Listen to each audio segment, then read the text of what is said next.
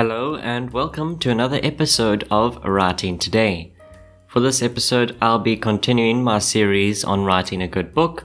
In this episode, I'll be discussing how to write a good plot twist. As always, I'll be leaving a link to this article in the description below. Without further ado, let's begin. Plot twists have been a favorite in many genres, from mystery to thriller to general fiction. By creating a plot twist that successfully surprises the reader, the writer has done an excellent job of weaving a story, employing subtle distraction, and made great use of misdirection. I'll be showing you how to plan and write a plot twist of your own.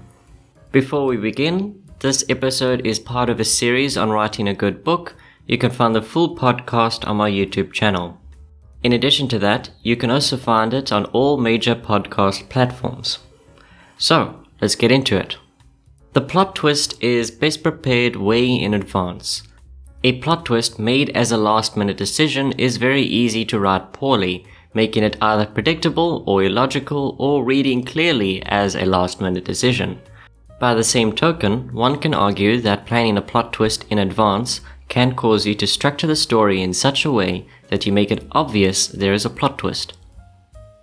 However, that simply just shows poor planning. Many books with their famous plot twists were written because of those plot twists in mind. If you want to write a good plot twist, take the time to plan it out.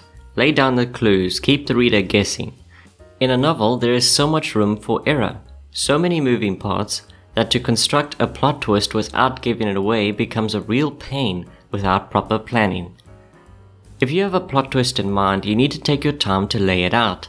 Make it logical, that way when the reader looks back on the book they can make sense of it. Second, make it unexpected, which means none of the clues you laid out through the story must make it obvious there is a plot twist. Third and finally, the more shocking, the more outlandish, the closer you skirt to the unbelievable, the better your plot twist. A great plot twist is one that has great effect on the characters, the story, and the reader. You want your reader to alter the way they think of certain characters. These plot twists not only last, but the plot twist itself may become the most talked about part of your book, which would be fantastic. Now let's talk about misdirection. Misdirection, a technique often employed by magicians in order to distract the audience. That way the magician can swap hats or pull a new card from his sleeve without anyone being the wiser. Of course, for you as a writer, misdirection is employed to distract the reader from smaller details, or to not really focus on them. By no means am I suggesting you throw numerous details at the reader where only one of the details is important. That is a slew of information that no reader will enjoy reading. Instead, it is better to be subtle. Distract them with something far more concerning, such as heated dialogue. With the reader focused on something more important, you can mention a clue once, seemingly as nothing more than an additional detail. That way, it registers in the reader's mind as something minor, perfect for you to call back on when you present your plot twist. That is the way to use misdirection in your writing without having to weaken your style or content. It's an interesting way of writing, using misdirection. You are challenged to slip something intentional amongst writing you create on instinct. Irrelevant details are never thought of much, they are simply there to add to the scene. As a result, the way they are written is often different from the way we write important details. It's a challenge, but a minor one in the grand scheme of things. Next we have red herrings, which are a far less subtle version of misdirection.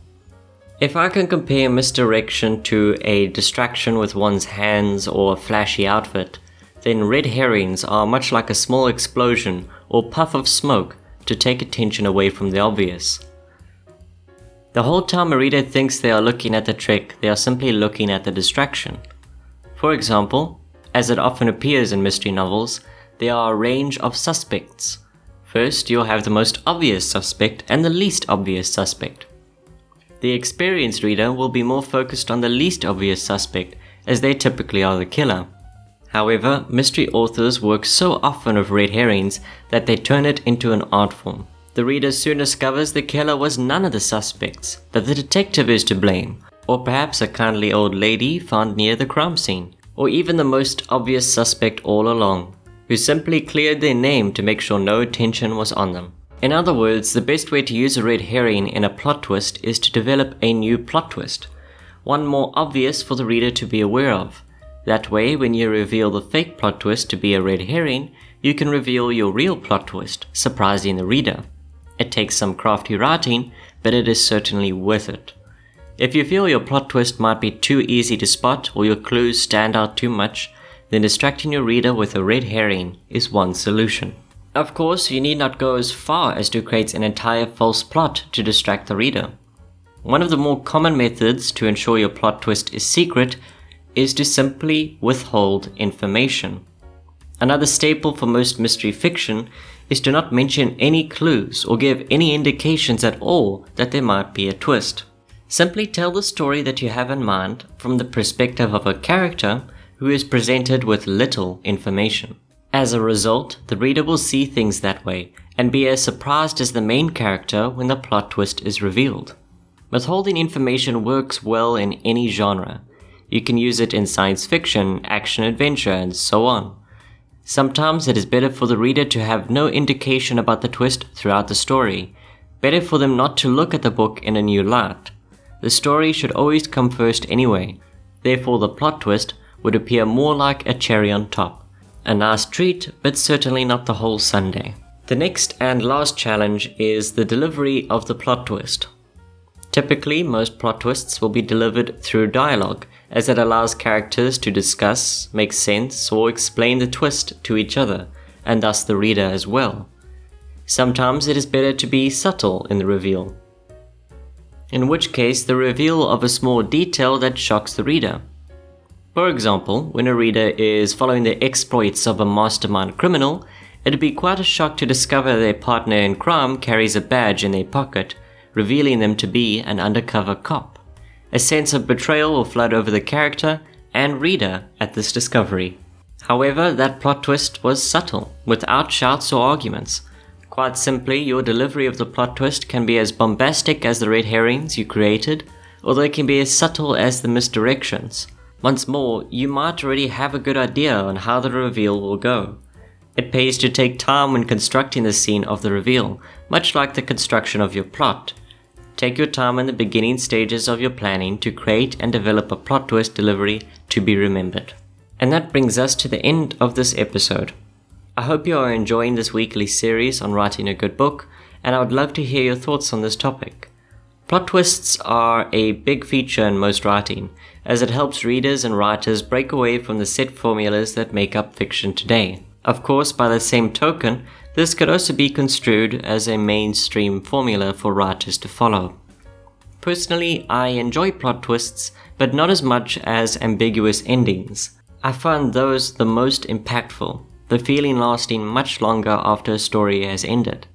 It leaves the reader to make their own conclusion, which is often tough, especially if neither of the conclusions are happy ones. Let me know what you think in the comments below. Thank you for listening, and I'll see you in the next episode of Writing Today. Good day, good night, and happy writing.